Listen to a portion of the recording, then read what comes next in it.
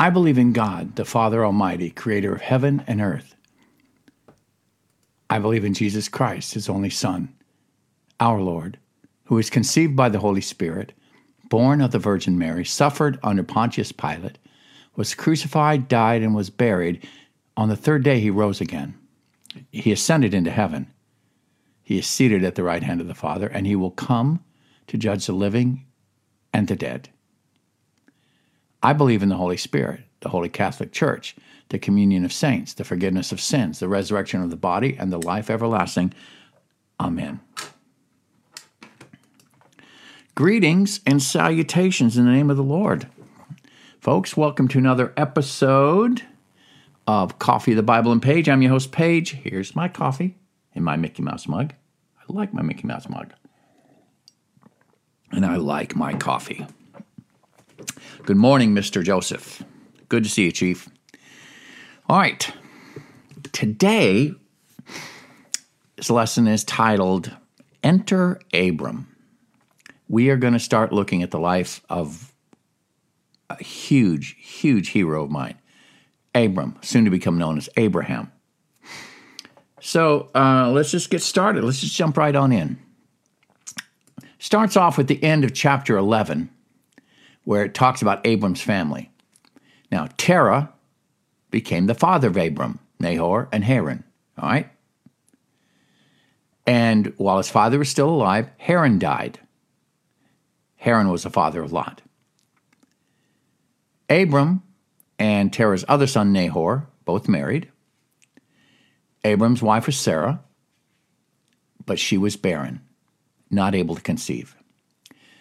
Terah took his son, Abram, and his grandson, Lot, Abram's nephew, and they set out from Ur of the Chaldeans to go to Canaan.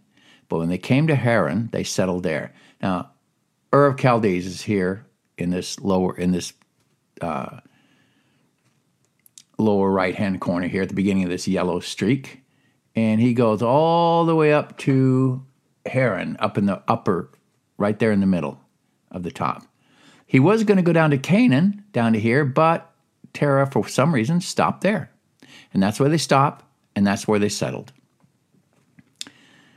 Terah lived 205 years, and he died in Haran. So that's where Abram's father died. Now we start chapter 12. The Lord had said to Abram, important here, past tense, the Lord had said to Abram, go from your country, your people, and your father's household to the land I will show you. He's asking Abram to set out on a journey, but he hasn't told him where it is that he's going.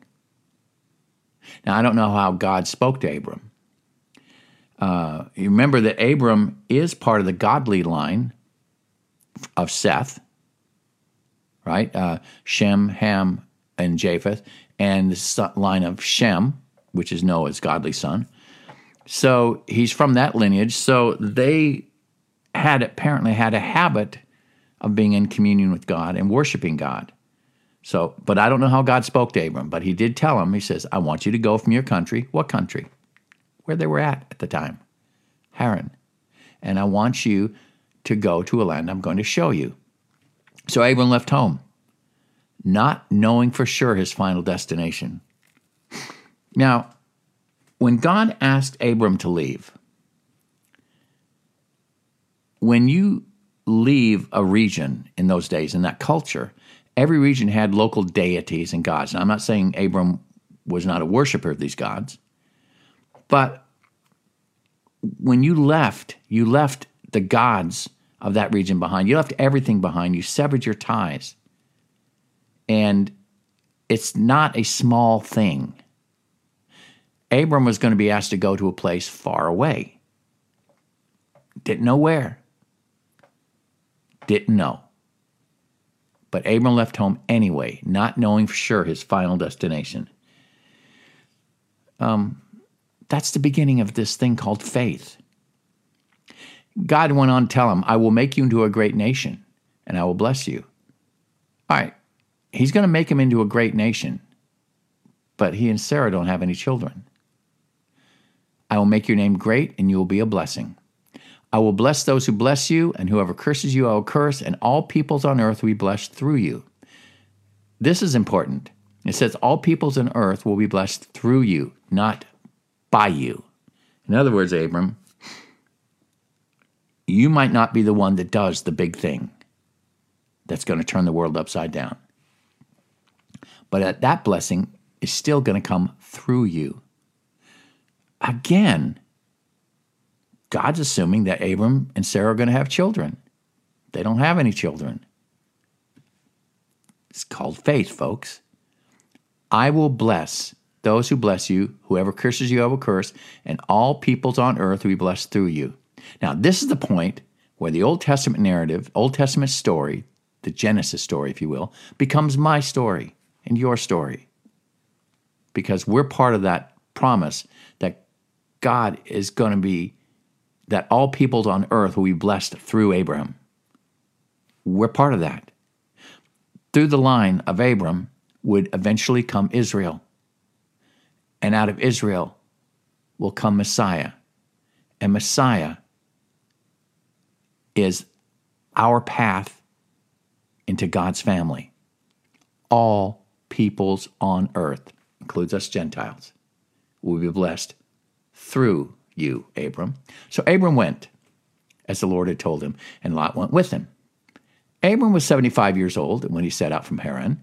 He took his wife Sarah, his nephew Lot, all the possessions they had accumulated, and the people they'd acquired in Haran, and they set out for the land of Canaan, and they arrived there.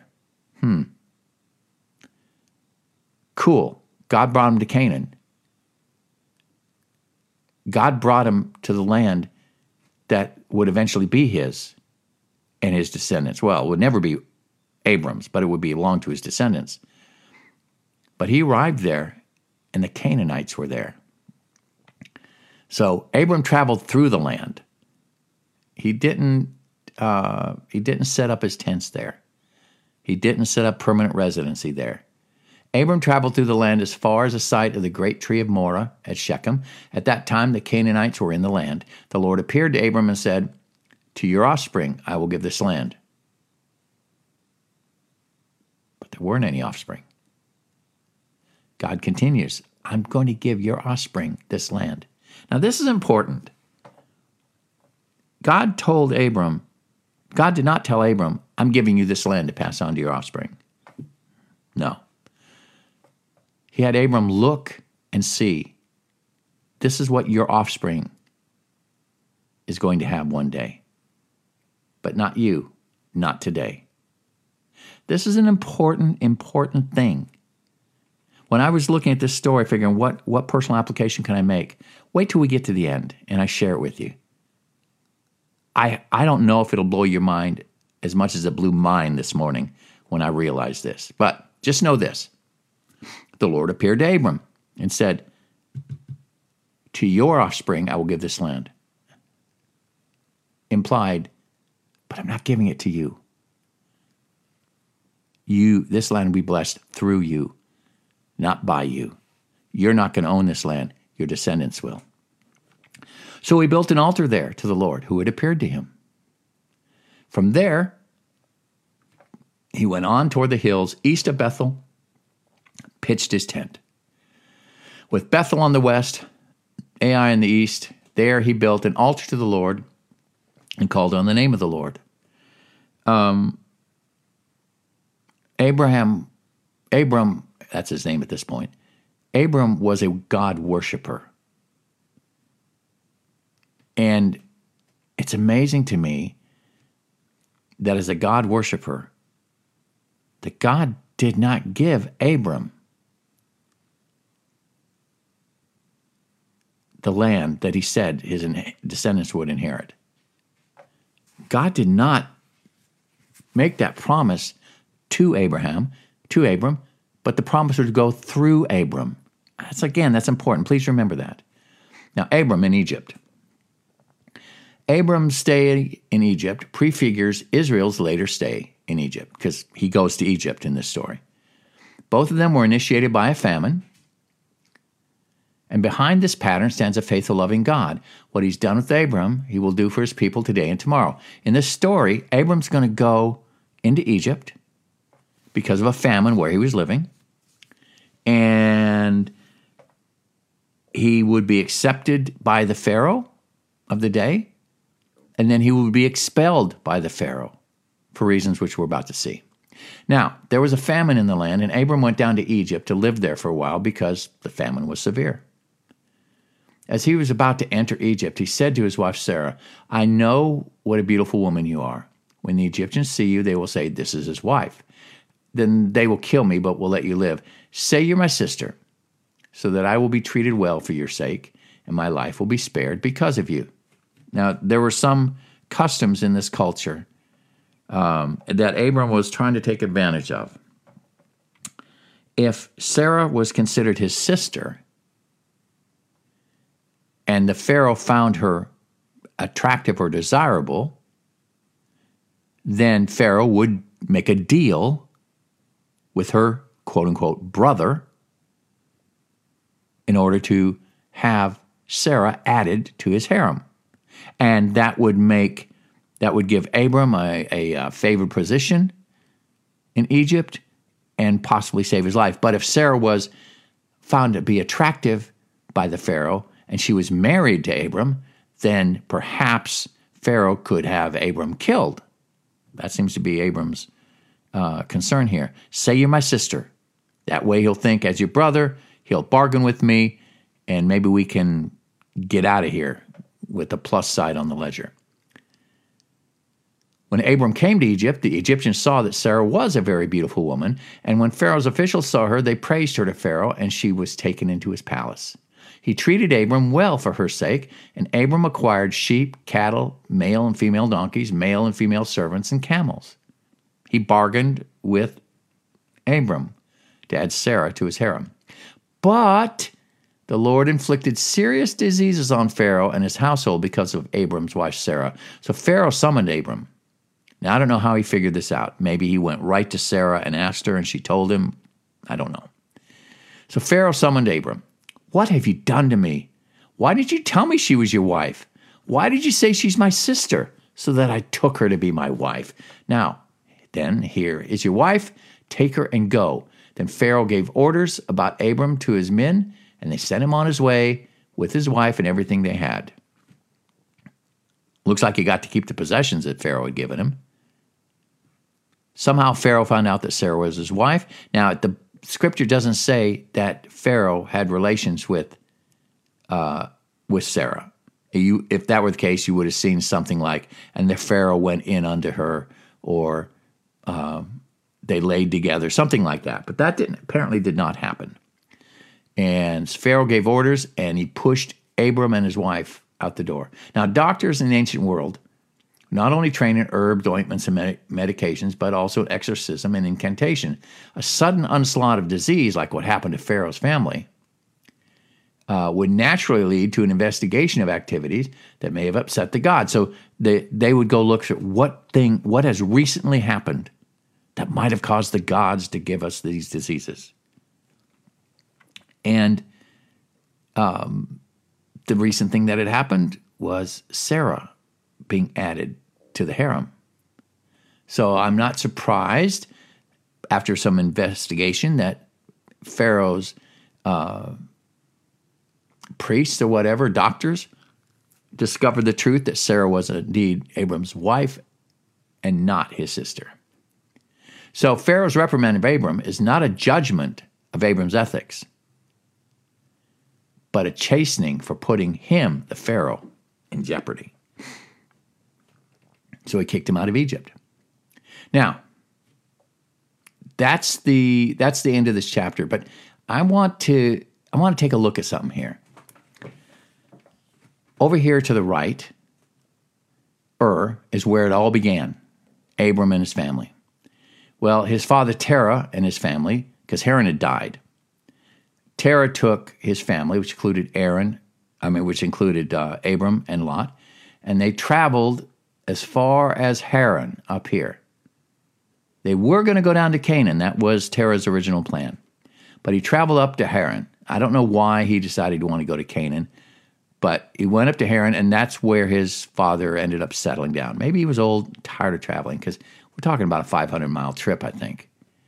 And after he died, Abram was told by God to set out, and he did, and he followed this yellow line down here, and he went through Canaan, and you can see this was Abram's travel along the Mediterranean Sea. I wrote down some thoughts. See what you think. Traveling to a place that would never be his, but whose descendants would one day own, Abram set out from Haran. Abram would die, not, quote, being from around here, unquote, in Canaan. The promise of God unfulfilled in his lifetime. Abram was a wanderer almost his entire life. Now, I have been a wanderer my entire life, wandering over 25 plus years to finally end up in the place where my family originated here in Georgia. Once I settled in Georgia in 1992, my desire for the next place vanished. I was always looking for the next generation, for the next place to live, the next adventure. I was in the Navy. I switched careers 3 times in the Navy, and I lived all over the United States. And every 4 or 5 years, I'm ready for the next thing. I'm ready for the next thing. Garwood males have always been wanderers. And that was the case with me. I was always looking for the next church. I was always looking for the next place to live. I was always looking for the next thing. But somehow, when I made it to Georgia and settled in Georgia, I quit looking for the next thing. And I didn't know why at the time. It's just like all of a sudden, I just didn't want to travel anymore. All of a sudden, I didn't want to go anyplace anymore. I wasn't looking for a new thing. I realized it's because this is where God wanted me to be. But I was a wanderer. Once I settled in Georgia, my desire for the next place vanished. I knew I was home. But for the rest of my life, I will never be from around here. And that has been told to me off and on for the last 25 plus years. I've been in Georgia since 1992 now. That would be 30 years. And throughout those 30 years, I've been told on occasion that I'm not from around here. Even though I've lived, and especially today, even though I've lived here 30 years, I'm not from around here. I'm a northerner. My children are not from around here because they were both born. My daughter was born and my son were born in California. Trekked all over the United States with us. And they were in high school when we moved finally down to Georgia. And they're not from around here. But they married people from around here. And now, the first generation of my family that will be able to say that the Garwoods are from around here will be my grandchildren. My grandchildren's generation will be the first generation that can grow up saying, we are from around here. We were born here. Abram went to his grave believing, yet not seeing the fulfillment of God's promise to him. Which leads me to my main point. Sometimes what God promises is not for you, but through you, for future generations to realize. Here's the thing about faith. Faith is independent of results. Don't hear what I'm not saying. Faith isn't fake. Faith isn't empty. But when God has told you something and you believe it to be true, that doesn't mean it has to be true in your lifetime. Abram was given a promise, and the promise was through Abram. Future generations will be blessed. All the people of the world will be blessed, Abram, through you, not because of you. You're not going to do anything, Abram, that's that amazing. But the promise goes through you, through your lineage, through your descendants, to the day when Messiah comes. Abram, the blessing's through you. I had a dream years and years and years ago, and I've shared this before. I'd come back from a mission trip in Russia, and I was grieving over the spiritual condition of my life after meeting Christians in a place where they didn't like Christians and they persecuted Christians. It wasn't uncommon to see local governments take away property and homes from Christians. And I came home absolutely convicted beyond measure about the shallowness of my own spirituality, my own Christian life, compared to what I saw in the believers there who every day woke up realizing they could lose everything, jobs, homes, property, churches, just by declaring the name of Jesus. And I had a dream. And in my dream, I'm in a crowd of millions in front of the throne of God. And it's that well done, good and faithful servant moment where he's calling people out of the crowd. And I heard him call my name and I didn't look up. In my dream, my head's bowed and I'm weeping because I'm afraid of what I will hear from him. And he calls my name again. I don't look up. Then finally he goes, Paige, with a sharp tone to his voice, and I look up. And he's pointing over to his right, my left. And he said, and I look over there, and there's my son and a wife. Now, he wasn't married at the time, but there's my son. Standing next to him is his wife. And behind them, generations of believers. And Jesus going, well done. Well done. He points over to his left, my right, and there's my daughter. She doesn't have any children, but her and her husband have this incredible ministry where they just bless people wherever they can, whenever they can, by whatever means they can. That God has blessed them with funds and things. They're always showering blessings on people. And they're surrounded by the thousands of people that they've touched in their lifetime. And God's going, Jesus went, well done. And then I woke up. I don't know exactly why God called me back to Georgia. I have a few sneaking suspicions. This is where my family started its journey westward. We came down here in the 1700s and started our move into the Ohio River Valley and then to all points west from that, ending up in Alaska with my parents, where I was raised. And when I came back to Georgia, my mom said, you're back where it all began. And for some reason, that resonated with me. For some reason, that spoke to me. And I'm wondering if God brought me back to where it all began so that I could reestablish the Garwood name coupled with a godly heritage. Our children have grown up to be God-fearing people. My grandchildren are growing up to be God-fearing children. Now they're two of them are teenagers. At least one of them is, one is soon to be. And one is still running around like crazy at 4 or 5 years old. But if my dream has significance, then the presence that the Garwood family is going to have in the state of Georgia is going to be huge one day. And the influence of the Garwood family will be huge one day. But it's not something I'm going to see in my lifetime. God has given me a promise. Generation after generation after generation of believers. I'm not going to see that. The promise is through me. God told me when I got saved in 1975, he said, I have a ministry for you. I used to think that meant I was going to be a pastor or maybe a worship pastor because I'm a musician. Nah, my ministry was my son and my daughter. I was going to replant the Garwood name in Georgia and be the patriarch of a godly family, reestablishing the Garwood name coupled with God's name here in the state of Georgia. And when I go to my grave, I'm going to see my children and my grandchildren. I'm not going to see the generation after generation after generation that my dream showed me. God's promise is through me into those generations. God's promise to Abram was through him, not to him.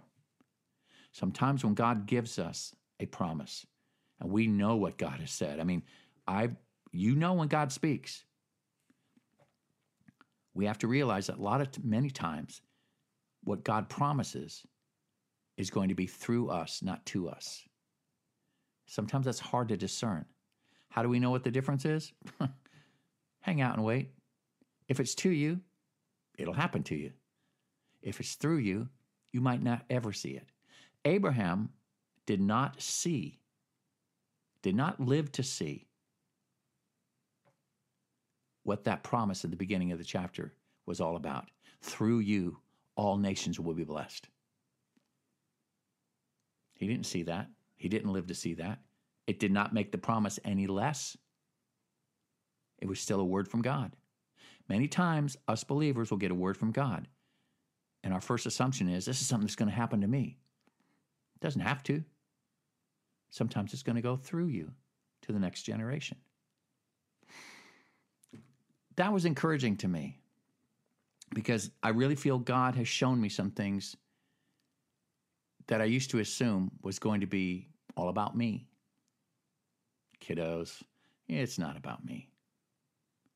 God has a promise. Some of them are to you, some of them are through you. I'm going to enjoy this walk with Abraham because there's a lot to learn about faith in watching this man's life. All right, tomorrow, Genesis chapter 13 on page. Here's my coffee. Folks, I'm out of here. Have a great day. Bye-bye.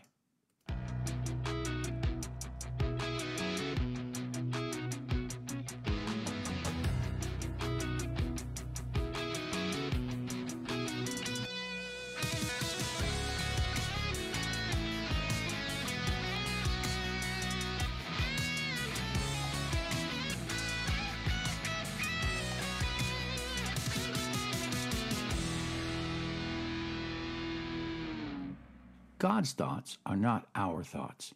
Neither should my thoughts be your thoughts. You need to think for yourself.